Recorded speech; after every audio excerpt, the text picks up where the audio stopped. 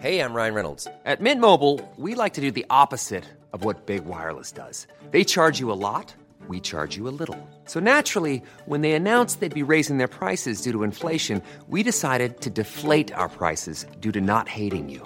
That's right. We're cutting the price of Mint Unlimited from $30 a month to just $15 a month. Give it a try at mintmobile.com/switch. $45 up front for 3 months plus taxes and fees. Promo rate for new customers for limited time. Unlimited more than 40 gigabytes per month. Slows full terms at mintmobile.com.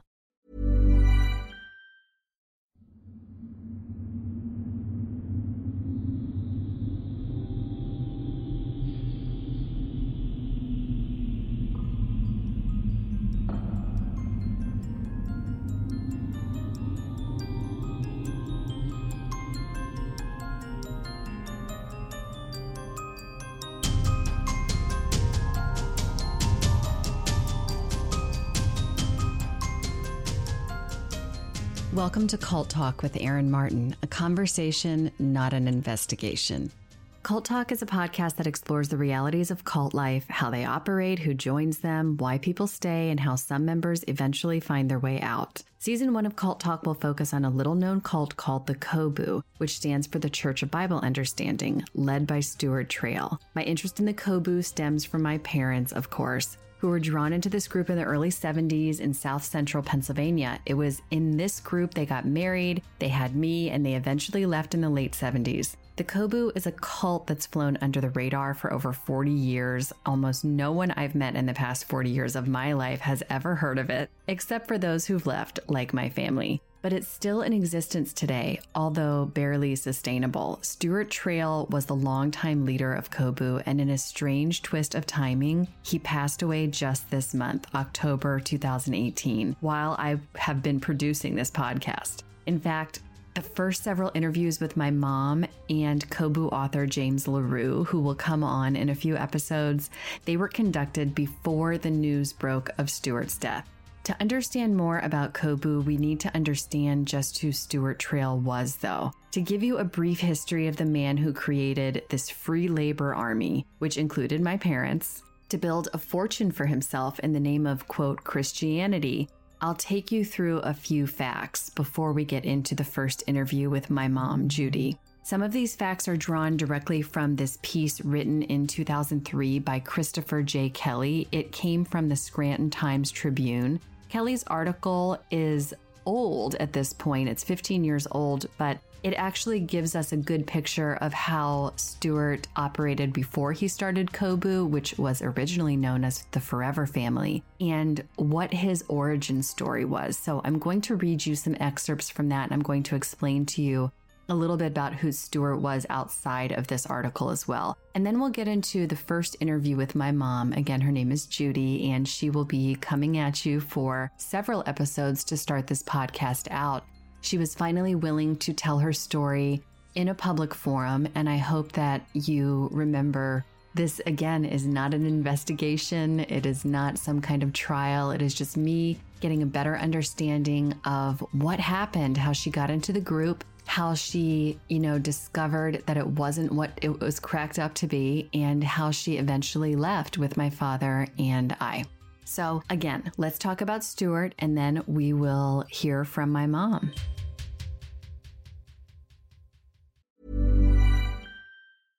Hey, I'm Ryan Reynolds. At Mint Mobile, we like to do the opposite of what Big Wireless does. They charge you a lot, we charge you a little. So naturally, when they announced they'd be raising their prices due to inflation, we decided to deflate our prices due to not hating you.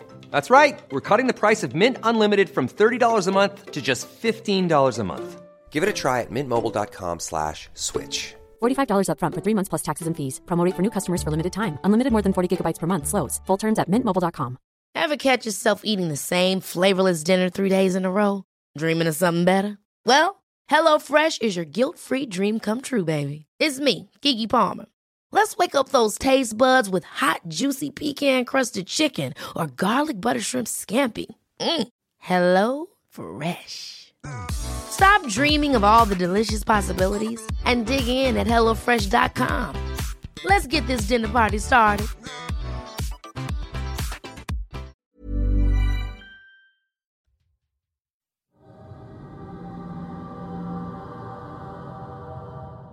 Okay, this article called On the Trail, Difficult to Peg Reclusive Lead was about Stuart Trail in 2003 by Christopher J. Kelly. It was published in the Scranton Times-Tribune. Stuart Tanner Trail was born in Quebec in 1936, the second of Donald and Lorraine Trail's 3 children. He grew up in Allentown, Pennsylvania, developing early interests in science and religion, the latter of which has been attributed to his father, who was a Presbyterian minister and college professor. In 1959, Stuart married Shirley Rudy. This is his first wife. She was a young woman he'd originally found at an orphanage when she was a minor. Keep that in mind. They had 5 children together. An atheist on his wedding day, Stuart later said that becoming a father prodded him to establish a connection with a higher power. After studying several religions, he settled on Christianity finally, but he saw a basic problem with the faith. Christians were misinterpreting the Bible as he saw it, announcing that the book, the Bible, was actually written in a color-based code only he could decipher. Stuart went to New York to preach his version of the gospel on Greenwich Village street corners. It was a new, tough interpretation of the scripture, heavy on repentance and retribution and light on grace and forgiveness. It was basically an extreme view of religion that made you feel bad, working on your guilt and your shame to trap you into submission to Stuart's version of this angry God. Using a dramatic catchphrase like, "Deny yourself, pick up your cross and follow me," which comes from the New Testament of the Bible, Stuart returned to Allentown and he started assembling a small band of teenage acolytes that would become the nexus of what was known as the Forever Family. A few years later, the group would be incorporated as a non-profit religious organization and renamed the Church of Bible Understanding, COBU. This move would solidify Stuart as a church leader and also render his businesses tax-free. This was an important and shrewd move by him, and typical of most cult leaders. After this move, Stuart started building an army of free labor, an army that would make him rich and powerful. At the time of his death, he was worth approximately $7 million, which is somewhat chump change in the world of cult leaders, but certainly more than many of his followers would ever make in their lifetimes. For many years, the COBU raised funds via its nonprofit business. It was called Christian Brothers Carpet Cleaning, which employed mostly male COBU members who worked up to 18 hours a day for almost no wages. I'm talking like $10 a week. They were called brothers. The women in the group were called sisters, and these brothers were commanded to witness to non-believers at work, on the street, in the community they lived in. They lived communally in these subpar conditions, in lofts in Manhattan and walk-ups in Brooklyn and Baltimore, always conditions that were much lower, much worse than Stuart's. He lived in a much nicer house, in an estate, if you will, with his family, always above his followers. The carpet cleaning business, Christian Brothers Carpet Cleaning, was actually even spoofed on a Seinfeld episode in the early 90s. In the Sunshine Carpet Cleaning episode, it's an episode where George tries unsuccessfully to get recruited by a cult, but the cult isn't interested in him. That is based on the COBU Christian Brothers Carpet Cleaning business. In 1976, Stuart divorced his first wife, Shirley, and won custody of the couple's children. 2 years after the divorce, Shirley Trail told the New York Daily News that Stuart refused to let her see their 2 youngest children, and that he taught their older children that she was going to hell. Years later, in the 1980s, COBU members would actually be brought to trial for physically beating one of Stuart's sons mercilessly with a board and sending him to the hospital with severe injuries, an action which Stuart himself allegedly ordered. After divorcing Shirley, Stuart soon married Gail Gillespie in the mid-70s, his 20-year-old secretary. They were still married up to the time of his death, although Gail was injured very badly in a car accident long ago and was left with really diminished capacities to function. It was the result of these brutal injuries that she suffered in a car crash, an accident which was the result of Stuart at the wheel of the car. Stuart lived in a mansion in Florida after that with his planes, a few hangers-on from COBU days, mostly women, mostly young, and was rumored to have taken, quote, half-wives after Gail's accident years ago because she, quote, wasn't a true wife anymore. Stuart was also rumored to have built this harem of young women around him, women who lived in his house and were called Gail helpers. He admitted one time even in straying with another woman in the late 1980s, but many think that that's just the tip of the iceberg with him and his involvement with other women. In fact, he built a secret staircase to the women's quarters at his compound in the 80s, through which he could access the Gale helpers' rooms at will. Today, the Kobu still runs a few stores called Old Good Things, old with an E. They resell vintage home accessories and fixtures at high prices and employ workers from the cult. They've also continued their operations in Haiti since the 1970s of running outreach and orphanages for children, even though these facilities were investigated for fraudulent activity.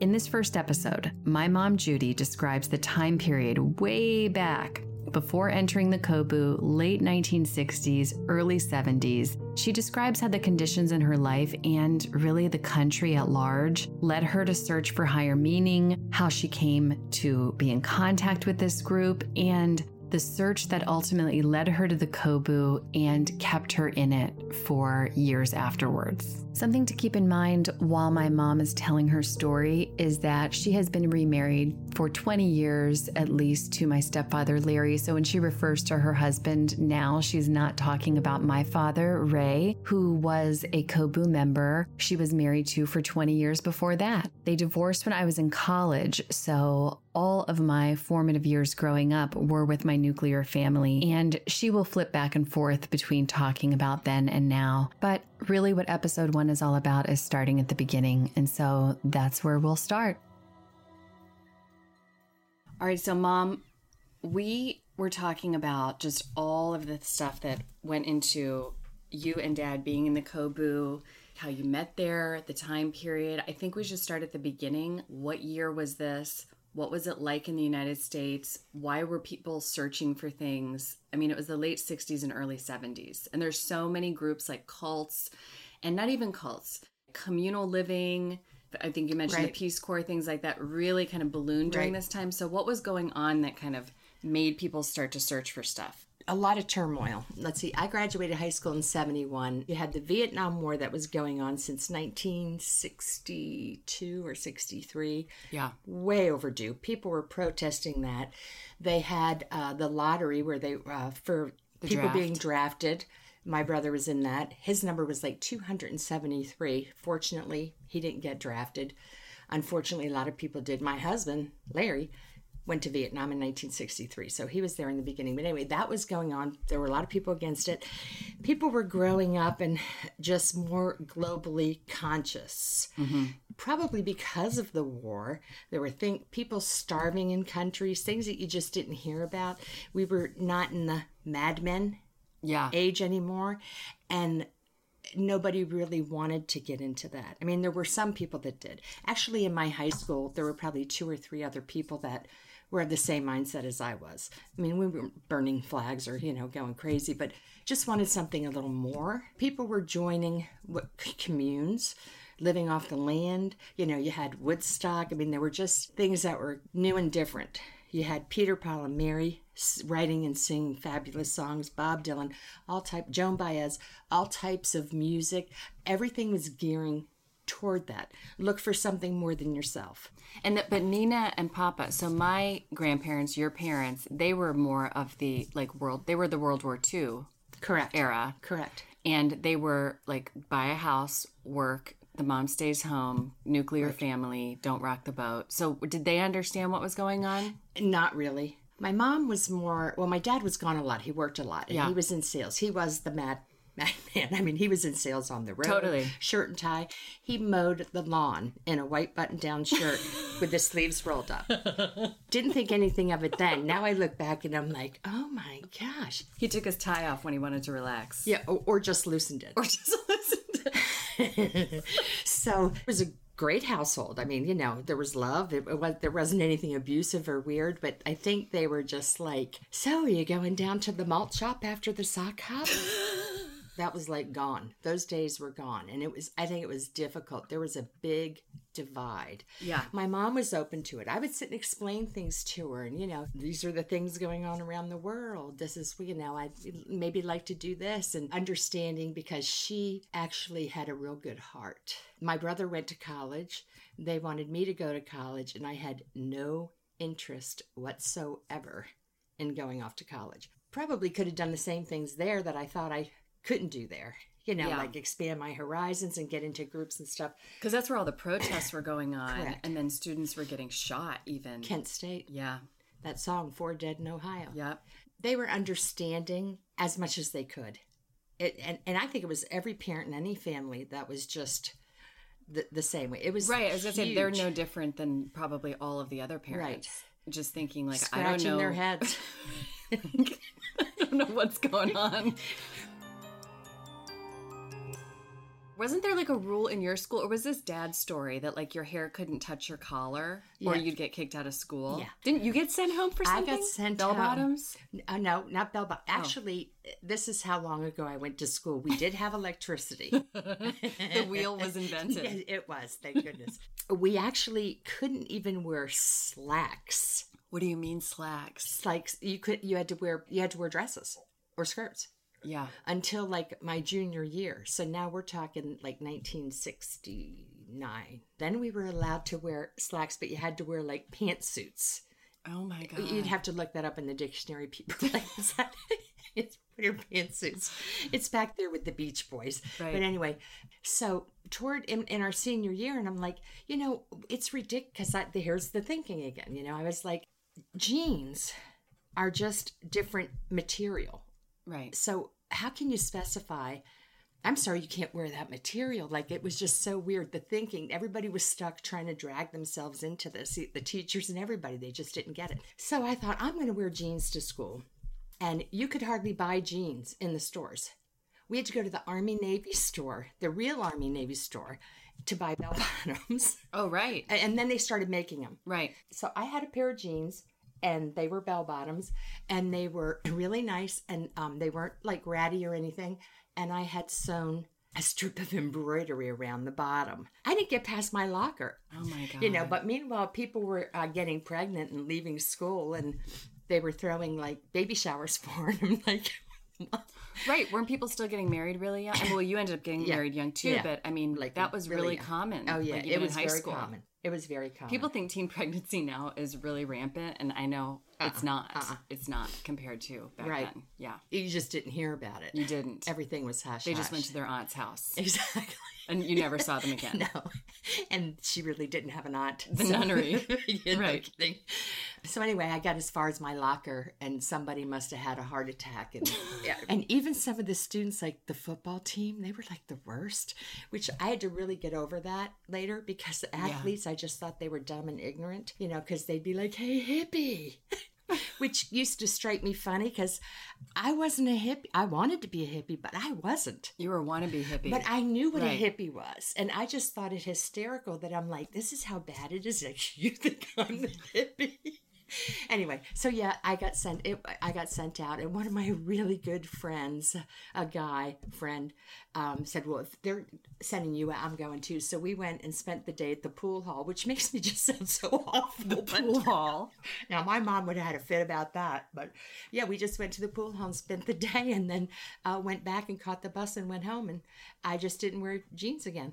That was the end of that. That's so crazy. It is crazy. That's what I'm saying. But I'm laughing about it now, but I knew then, I'm like, it's like you take this little thing and you make it such a big thing. And meanwhile, like, people were dropping out of school and getting pregnant and driving drunk and Yeah, here's the deal. The nation's like in turmoil, and teenagers are getting in trouble for wearing jeans. Right. So that makes you want to search for like truth elsewhere. Exactly. The people in charge, the teachers, the parents, the government is all like so foreign to this generation. Right. But your brother wasn't really, he went to college, but he wasn't really in that movement as much as you ended up being. He was interested in politics and things. He was into politics. He was always interested in unfairness.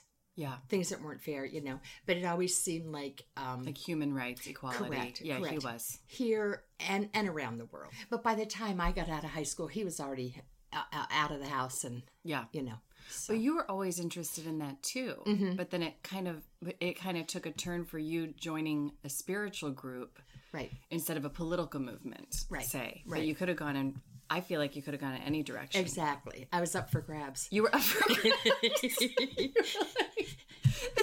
Hey, when I graduated high school... It is true, though. This is how you enter a group. You're just like, you're like looking and somebody finds you. When I graduated high school, I was 17.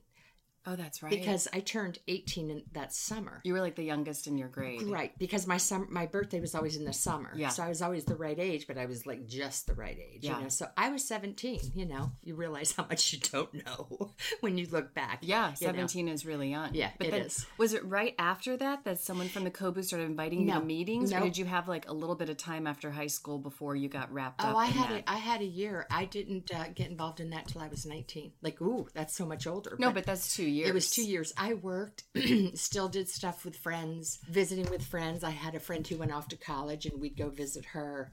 I had a friend who got pregnant and got married. And you lived at home while you were doing lived this? Lived at home. Okay. Yep, lived at home, but stayed at other people's places, and some of my friends were still at home. And you would used to go to concerts and stuff. Oh, yeah. Hitchhike. We hitchhiked to see the Rolling Stones in 1972.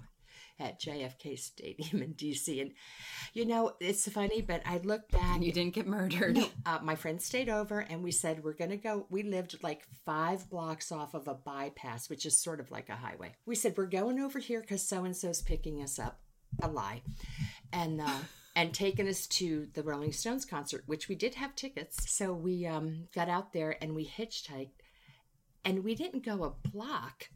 And this young couple, like a hippie couple, picked us up. And we said, yeah, where are you going? Are you heading south toward, Baltimore, D.C.? And they said, we're going to the Rolling Stones concert. We were like, okay. We gave them a little money for gas and we went with them. We got out, bye, thank you. Went to the concert. Fabulous, of course. The whole thing. And, here's you're young, you're stupid. This is what you tell your kids. We left and we're like, oh, we have to find a ride home. Yeah, we got to get home. Which is so stupid. I look back now and I'm like, I honestly think sometimes that there was some kind of grace because we weren't doing anything mean. It was just stupid. Right. So we start walking out. Well, when you're going into a place, people are meandering in. When something ends and leaves, it's like crazy. Right. So there were thousands of people and cars, and we just started walking along. The couple that took us down happened to come up next to us in the car and said, do you need a ride back? Oh my yes, God. thank you. And dropped us off the 4 blocks from where I lived. That's crazy. Well, I look back and I'm like, was that like the grace of God or some kind of thing that, because how does that happen?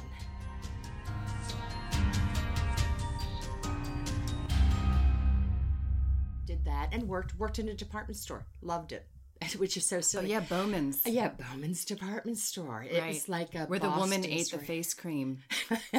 Right? Am I remembering that story right? Yeah. She came in and said, I've been taking 2 tablespoons of this a night and it's not doing anything. She was eating it. She was supposed to put 2 tablespoons a night on her face. And it was called this orange gelave or something. And it was super, back then, now it would be expensive. Back then it would be super expensive. And the woman that waited on her, because I was in purses and stationery. But, the woman waited on her, had to walk away because the woman who was eating it was like the owner's wife. Oh my God. So you couldn't be like, well, you're really dumb. Did you read it? So, and yeah, she was... You're what we call a special kind of stupid. So after she left, we were like, it's a wonder she didn't go to the hospital or something. Yeah. So this is again who you're dealing with in the generation above yours. They're like, I'm eating this face cream and it just doesn't seem to be taking my wrinkles away. And you're like, I gotta go join a cult now, thanks. Yeah, and I'm like, boy, I'm on the right path, even though it's nowhere. I'm doing something. Did you always feel like spiritual though? I mean, you grew up Episcopalian. Right. And that was which the is church. Not very spiritual. No. And I mean, not to come down on Episcopalians, but I think that Nina's church, which is your mother, my grandmother, and the minister looks like a priest. It's basically Catholic light, I would call it. It's the Church of England. They broke off from the Catholics. Right. During the Reformation. Right. And that's why a lot of... It's the robes, the pilgrims, and the candles. And that's why it's so huge up there, because they were being persecuted by the Catholics. So that's how you grew up, though, but you just didn't connect to it? Not really. I mean, I did. I liked going. I remember going to church camp. Oh, really? Yeah. They had that back then? Yeah, well, okay. it was like... They had that back then? Yeah, I know.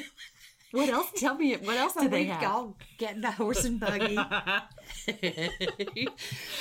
And most of them were like day camps, like Bible camp. Okay, I just didn't know you went to camp. Summer Bible school and stuff like that. But I mean, Nina was really involved in that church. And the thing is really involved. She was. She taught Sunday school, which is weird because I ended up doing that years and years later. I had a heart for that.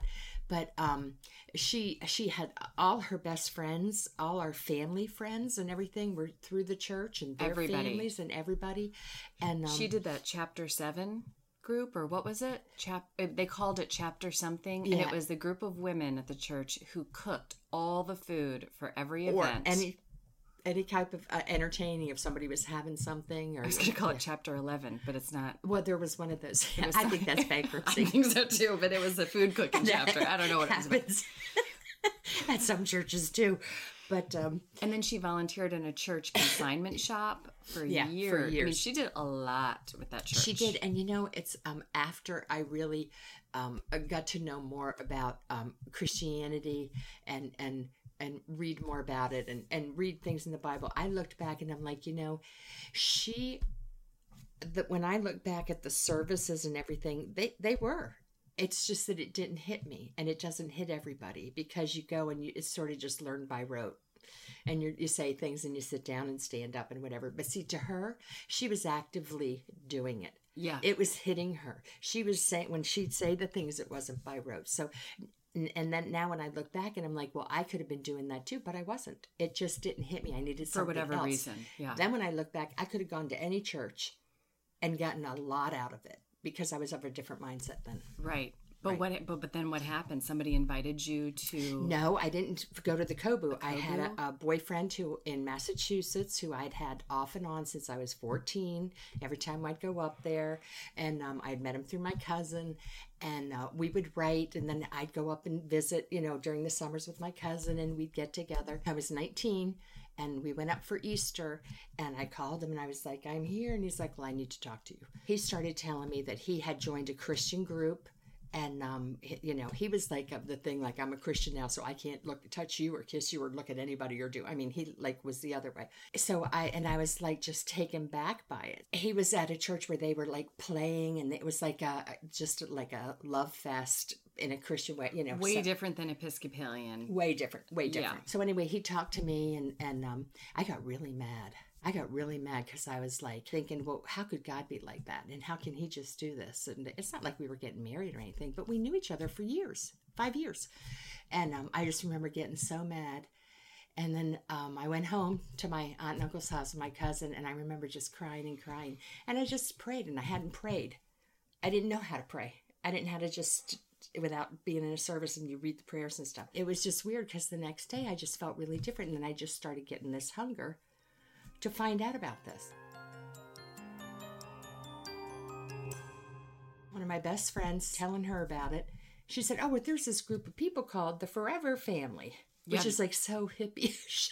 Well, and that sounds very culty, and that's why he ended up changing the name later. No kidding. The Forever Family, it sounds like a suicide pact. It does. And that's why we called ourselves the FF. Right, like, which is also known as like swearing. Yeah, no. No kidding.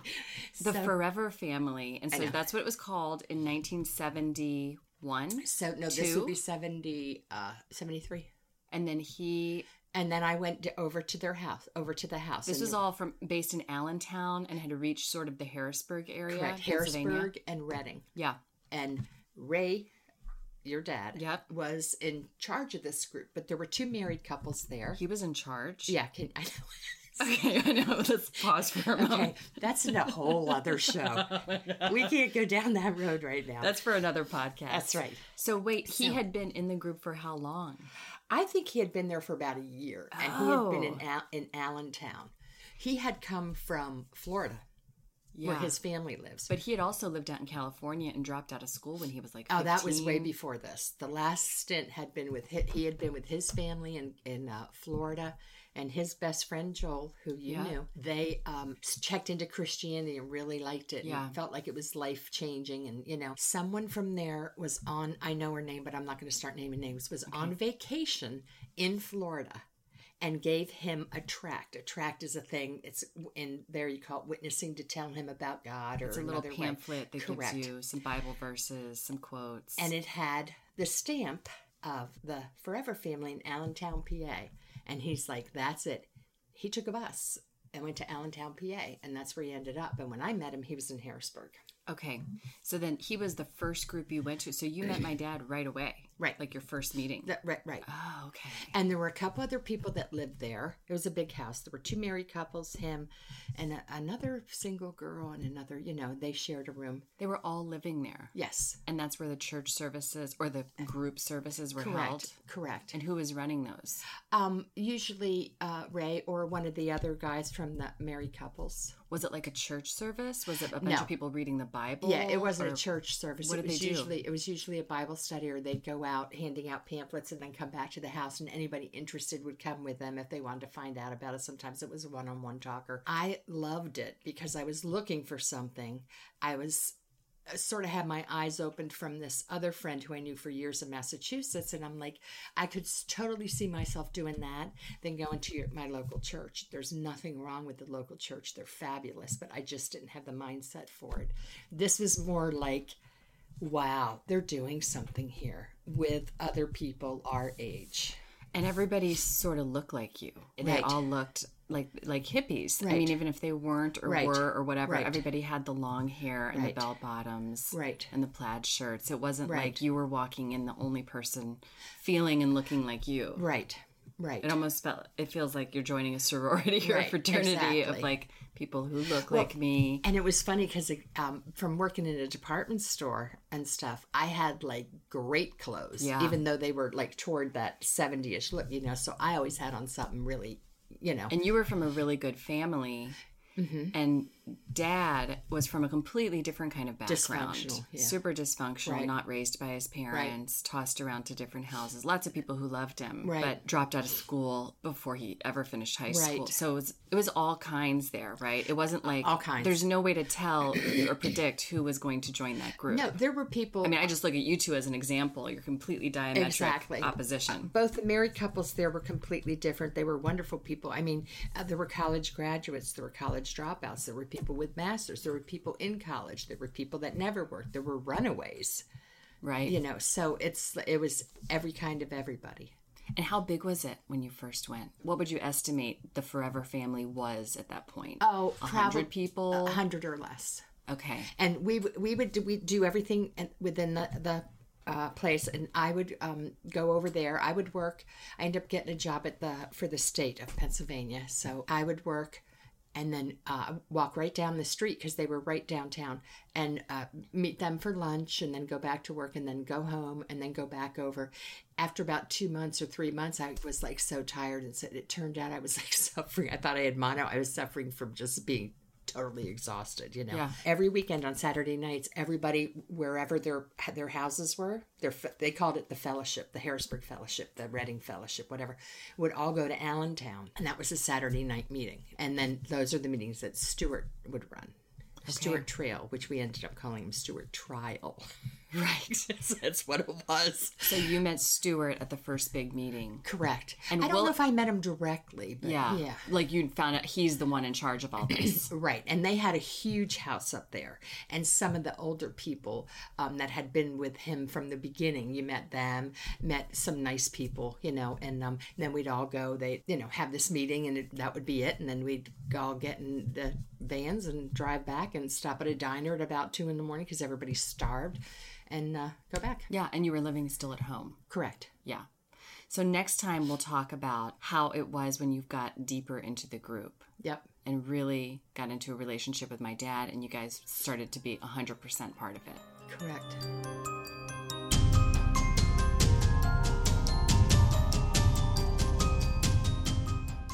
We'll pause here for now, but join us for the continuing story on the next episode of Cult Talk. Also, join the listener conversation over on the Cult Talk with Aaron Martin Facebook page. Follow @Cult Talk on Twitter and Instagram, and don't forget to subscribe to the podcast from any platform and leave us a 5-star rating and review in iTunes. Cult Talk is written and hosted by me, Aaron Martin, and produced by Dan McInerney.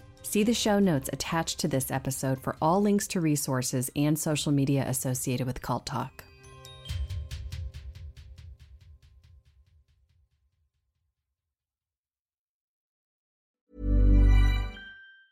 Even on a budget, quality is non-negotiable. That's why Quince is the place to score high-end essentials at 50 to 80% less than similar brands. Get your hands on buttery soft cashmere sweaters from just $60, Italian leather jackets, and so much more. And the best part about Quince, they exclusively partner with factories committed to safe, ethical, and responsible manufacturing. Elevate your style without the elevated price tag with Quince. Go to quince.com/upgrade for free shipping and 365-day returns.